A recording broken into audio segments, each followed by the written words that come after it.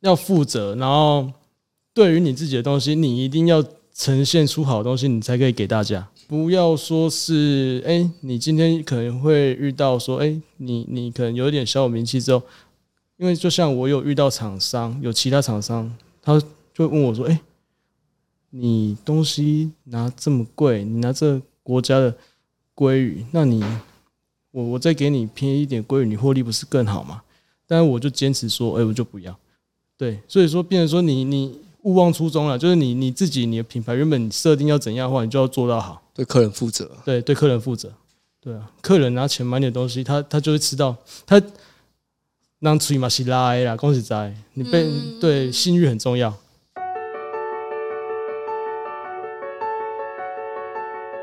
畅谈嘉义大小事，一起聊进心坎里，让我们整天在一起。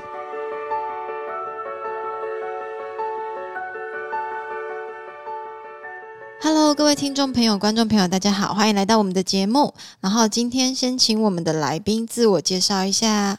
唔对，我给你，partner，给你介绍一下。线上来宾，大家好，我叫肯尼。对，今天来担任助理主持人，助理的主持的部分。因为肯尼其实之前是我们的来宾，然后又担任了第二次又担任我助理主持人，今天又是第3次担任主持人。没错。来介绍一下我们今天的来宾。大家好，我是塭稻水产的旁边，我叫黄志伟。你可以再跟我讲一下你们的名字吗？我的名字塭稻水产。塭稻。对，塭稻，渔温的温，稻米的稻。对，因为你知道你刚刚讲塭稻水产的时候，我听到这塭稻水产，对，那个谐音也蛮像的。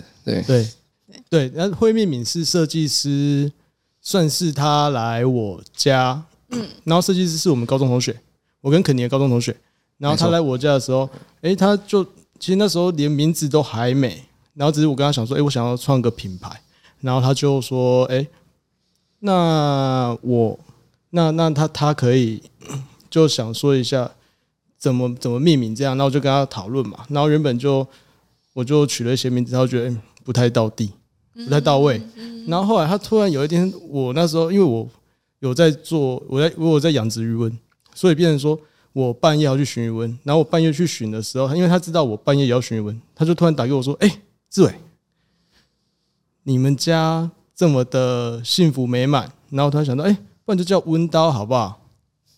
然后塭稻，然后说，就刚好就用新塭，因为我们是布袋新塭，然后就取那个塭字，然后他觉得，因为他有去看我抓虾子干嘛的，然后觉得很饱满、很丰盛，然后后来刚好塭稻，他想用稻田，很丰收的感觉，所以才叫塭稻水产。所以真的呢，名字的由来就是塭稻呢。对，真的好。对，因为我觉得那个直觉就觉得，真的你讲起来就是蛮像的。那其实你的这个产业，我觉得我们一般人在外面可能不是太熟悉。你可以跟我们介绍一下，就是你的这个品牌，还有你现在在做的这个产业吗？我们这产业算是比较老一辈在做的产业，说实在，回来接的年轻人其实不多，所以说变成我刚回来接的时候，也有人说：“你读到大学，你个回来接这个窟窿是要创啥物呢？”对，因为台语叫窟窿了。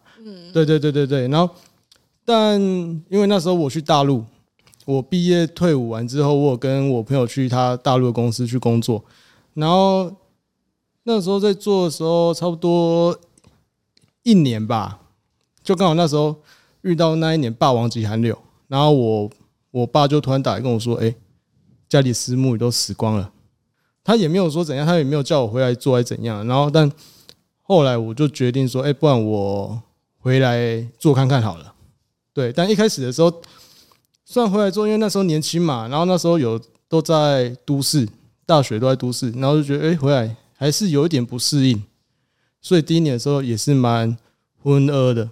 因为照理说鱼温的是养鱼温，天气凉的时候反而是鱼比较不会出事情的时候，但就那一年，就那一天的时候，我爸说：“今天晚上天气还蛮凉，就不用去巡鱼温了。”但是就刚好那一天就死了，隔天早上看到死了6000尾虱目鱼。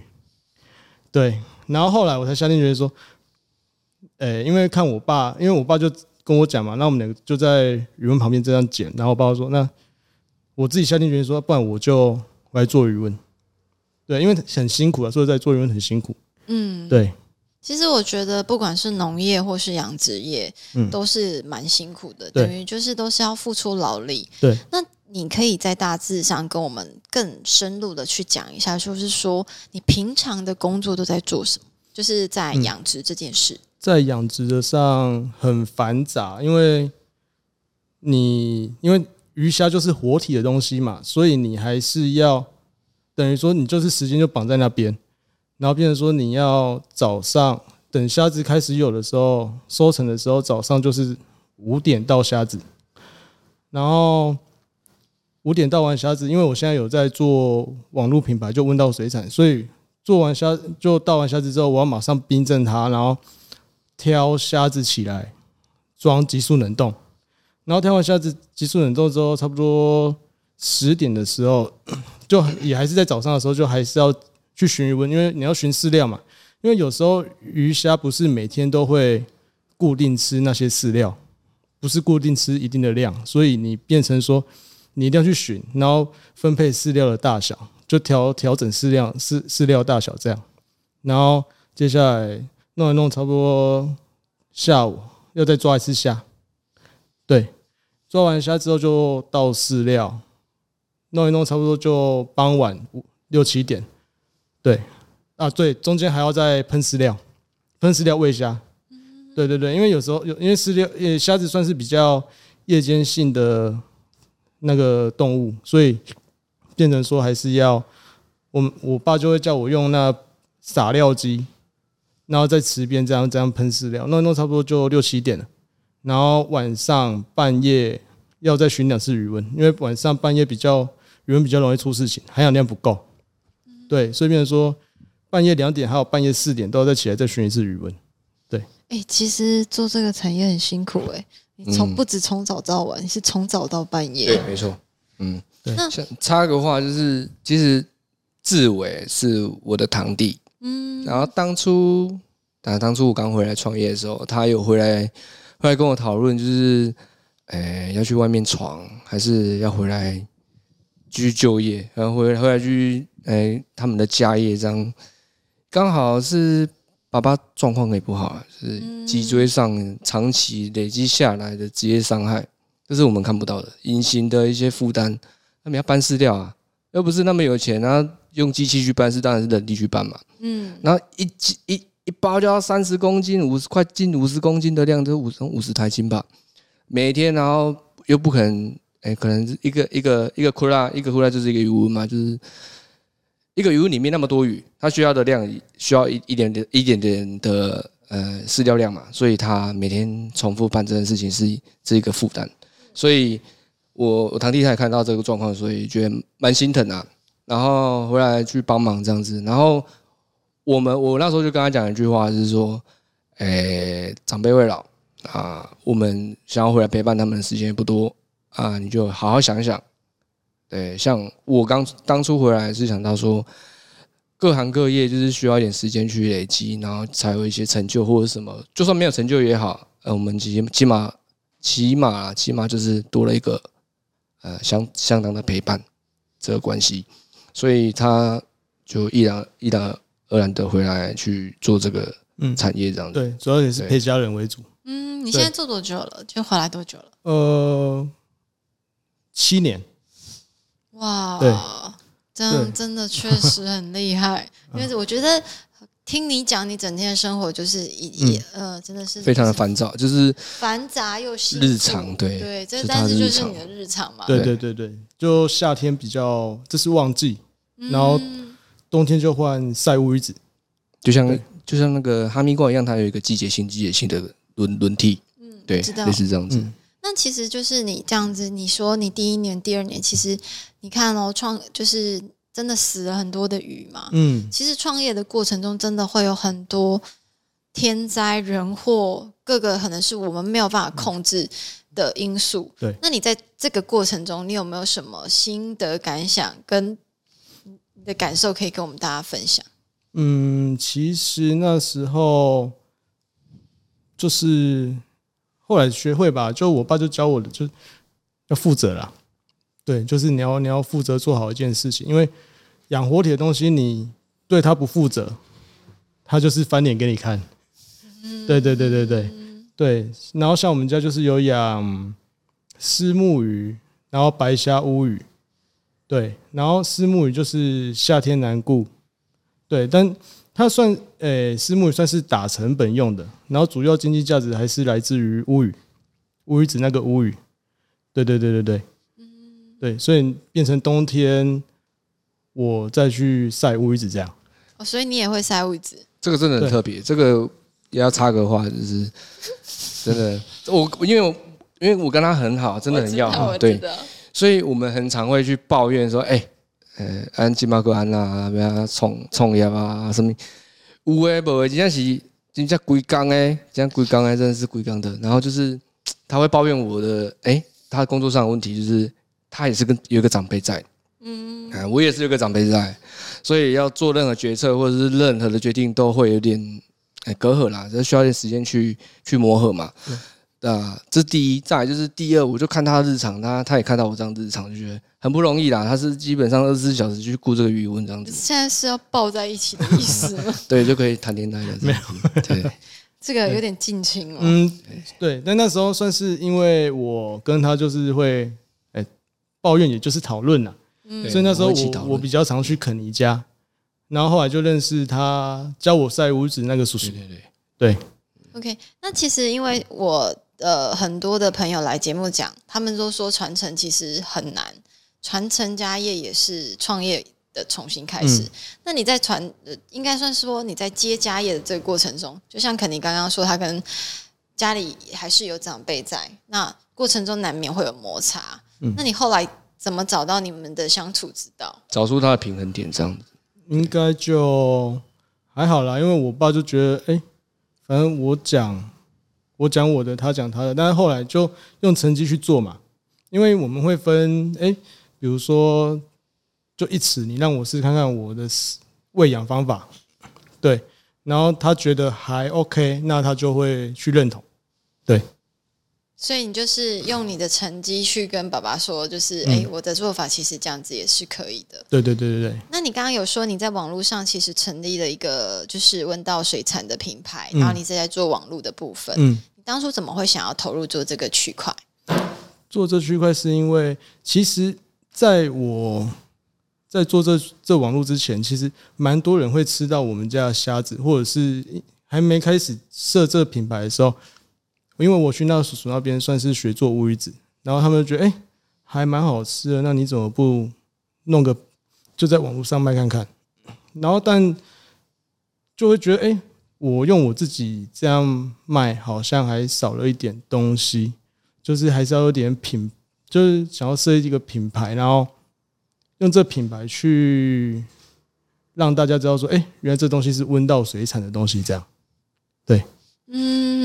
那你有没有什么印象比较深刻？就是你有一些客人给你的反馈呢？其实我客人其实算不多，但是回头客很多。对，因为他们就吃了，觉得品质真的还蛮不错的，所以他们就觉得，然后变成是口耳相传。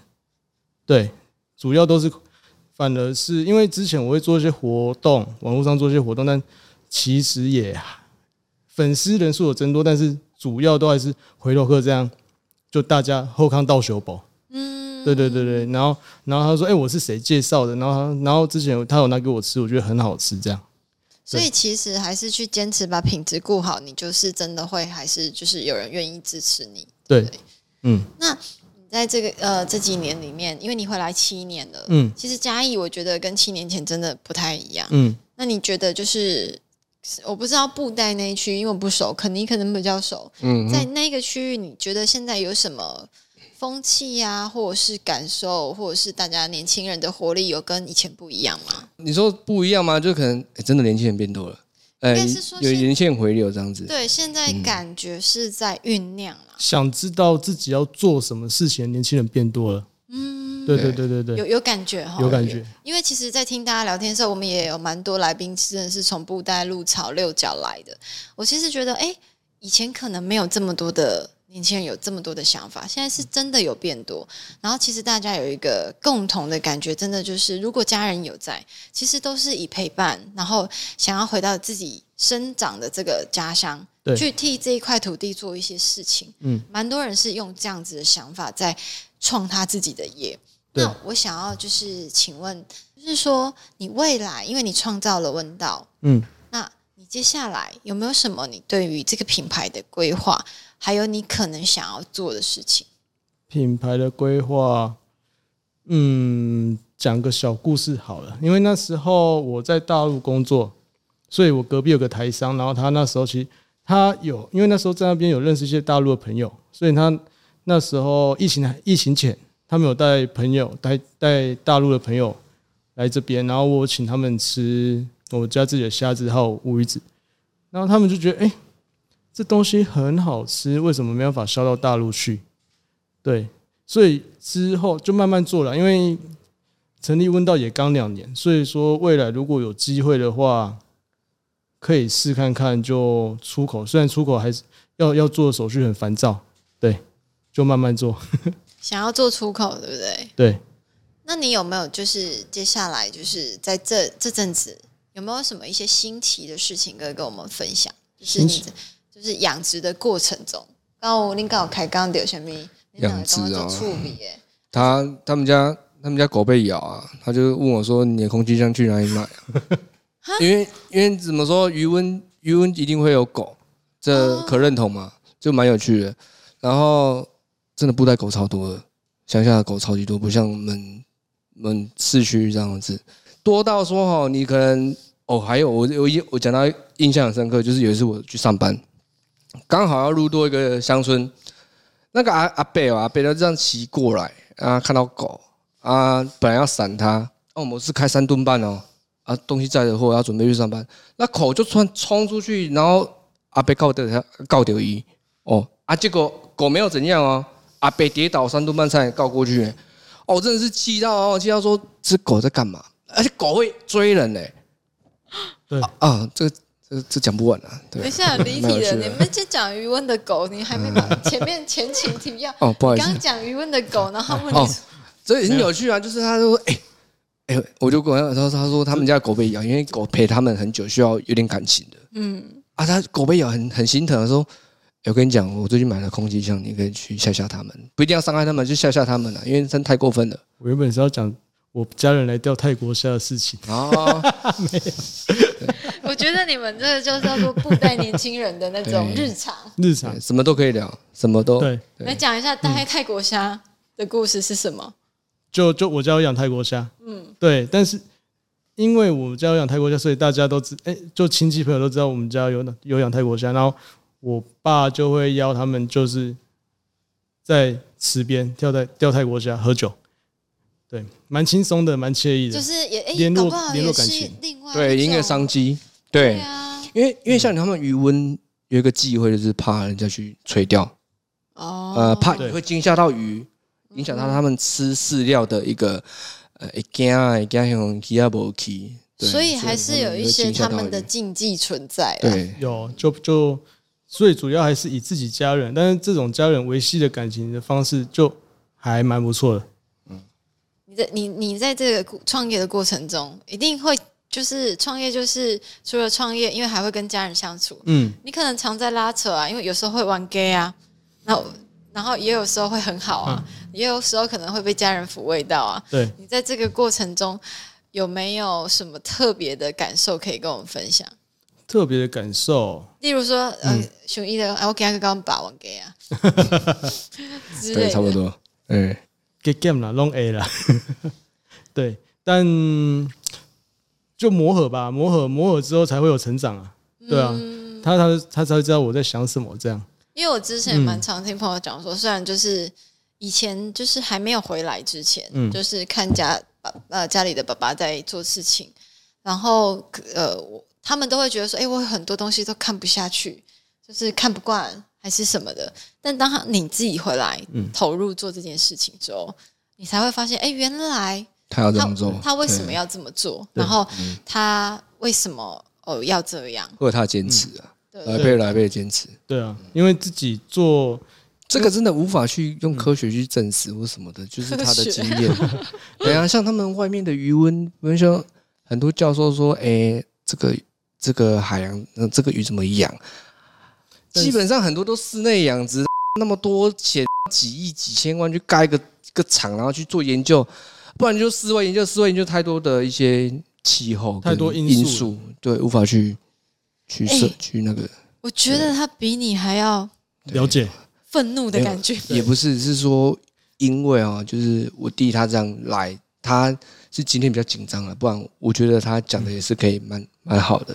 对啊，我也是每天看他这样子日常这样蛮辛苦的，还有2个小孩子要顾，他忙完还要去顾小孩，真的非常的劳心劳力。对啊，充实啊。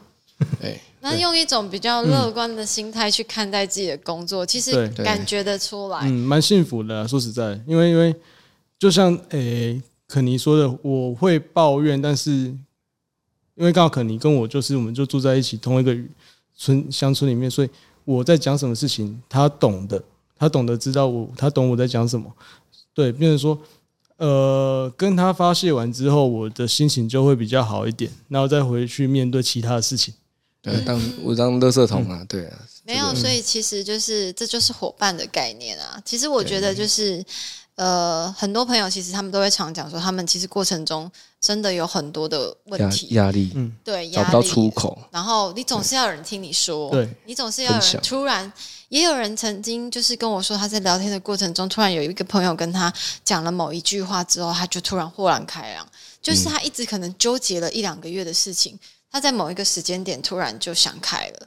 那我觉得这就是其实我们现在一直在谈的，就是因为很多人回来嘉义创业，那大家怎么把自己的想法拿出来跟大家分享，然后透过彼此分享之间找到一条可以就是彼此互相抚慰吧，就是说心灵上也好，然后或者是在一些比较能力上，因为有一些人他做过，他可以告诉你说你可能在执行的过程中可能会遇到的问题，那每一个人遇到的问题不一定一样，可是我都觉得说大致上是同个方向，是一样的，对，根本会出现的很多态度观念上的问题其实是很像的，很雷同的，对，只是说可能我们要再去把它转化成我们现在在做的事情，然后去评估我们现在的状况。对，所以我觉得这个节目真的非常棒，非常棒的原因是说，好不容易聚集年轻人一起来聊天，然后讲彼此心中的创业的话，太棒了，真的超级棒。因为年轻人要跟年轻人讲话，才会懂。你今嘛拄到什么状况啊？你要去用银灯哦，你要什么的？对，这个你一些小细节，我那时候是自己来，后来就是直接说，你找那个代书最方便的，又不用跑来跑去的，就省了一些时间，因为还要做事情嘛，然后还有太多了，真的很杂，所以你要跟老人家讲，我不晓啊，因为我不晓，你有上用，所以我们要跟谁去出口跟分享，所以当然是年轻人会懂，有点是同温层啊，可是同温层的也不一定是说。龙港不一定是最好最坏，就是起码我们可以 share， 去分享这件事情。我觉得分享是一个很棒的心态啦，尤其是对，其实现在就是我觉得嘉义很多朋友就是开始都愿意站出来，然后因为我觉得现在的创业形态不太一样，跟过去的时空背景不一样以外，现在的资讯发展很多都很快速，对，所以现在很多的创业模式跟以前其实是不同的。两个面向，所以很多人就会问我们说，就是其实我节目就是跟着蛮多年轻人聊天，他就是说，对啊，因为刚开始创业的时候，就像他刚刚讲的，银灯也不会，什么也不会，然后搞不好你开始好不容易装潢了一间店之后，哇，遇到疫情，对，疫情还好，你发现今天什么来查你？那个又来找你，超麻烦的。那个又来问你说：“你这个怎么没有做？”那所以我们就会想说：“把大家共同的问题拿出来分享。”那你有没有最后有没有什么话，或者是有没有什么真心告白？对肯尼也可以啊。要许这种面对面的告白，还是说含情脉脉？对，跟同时也都一起在嘉义县啊、嘉义市一起共同创业的朋友说。我觉得一个品牌你要做好的话，就是对自己的产业领域你要熟悉吧，就是你要专精了。就像肯尼一样，他做中破塞，所以他对于料理什么的，你给他一个食品，给他一个食材，他就可以做出一个好料理给你。你不要这样讲，对，但你知道为什么吗？太多人问我一些食材的一些问题，其实我刚回来就是想把我爸爸的味道留住。你说，不是中波菜什么都会呢？啊，你会不会煮意大利面？你会不会煮法式？什么都要会呢？真的是你这个太浮夸了。没有啦，就是他讲的没错啊，就是要对领域相当的去认知跟了解啦。对，应该是讲这个啦。所以已经这样有呐喊的呢。这个真的有尴尬掉啊！所以呢，我们要所以今天我当主持人好了。对，好，这个多了，好，继续，没有了。对，所以说，应该是说，就是要负责，然后对于你自己的东西，你一定要呈现出好的东西，你才可以给大家。不要说是，你今天可能会遇到说，你可能有一点小有名气之后，因为就像我有遇到厂商，有其他厂商，他就问我说，你东西拿这么贵，你拿这国家的鲑鱼，那我再给你便宜一点鲑鱼，你获利不是更好吗？但是我就坚持说，我就不要。对，所以说变成说你勿忘初衷了，就是你自己你的品牌原本设定要怎样的话，你就要做到好，对客人负责。对客人负责。对啊，客人拿钱买你的东西，他就会吃到他让嘴嘛是拉啦，恭喜在你对信誉很重要。对，今天其实很开心看到肯尼跟他弟弟这样子，其实我觉得。在布袋这个地方，你们两个彼此成为就是互相的出口，其实也是蛮不错的啦。我觉得我有点像在证婚呢，没有啦，开玩笑。但是就是我现在就是觉得，大家如果可以就是一起去解决一些问题，然后彼此互相鼓励，其实这条路会走得更久，就是你可以更好的走下去。然后就是谢谢你们今天愿意来节目分享你们创业的点点滴滴。那这个今天肯尼当主持人的这几个人，下次记得来录 2.0 哦，再看一下过一阵子之后变成怎么样子，变 iPhone 14变肯尼14这样之类的，一直进步啊，每天一定要进步更新啊，对不对？其实他是一个很闷骚的人，我觉得他一直都是很闷骚，我不知道为什么他今天突然很会讲呢。对啊。我是吓到他今天出门不知道有可能有吃什么了哈。没有，然后他在车上就跟我说，你就平常心就好。他说我自己讲话有卡卡的，然后来，哇，这当个副助理不一样真的谢谢。那个有主持人上升的感觉。对。好谢谢，今天谢谢大家，谢谢。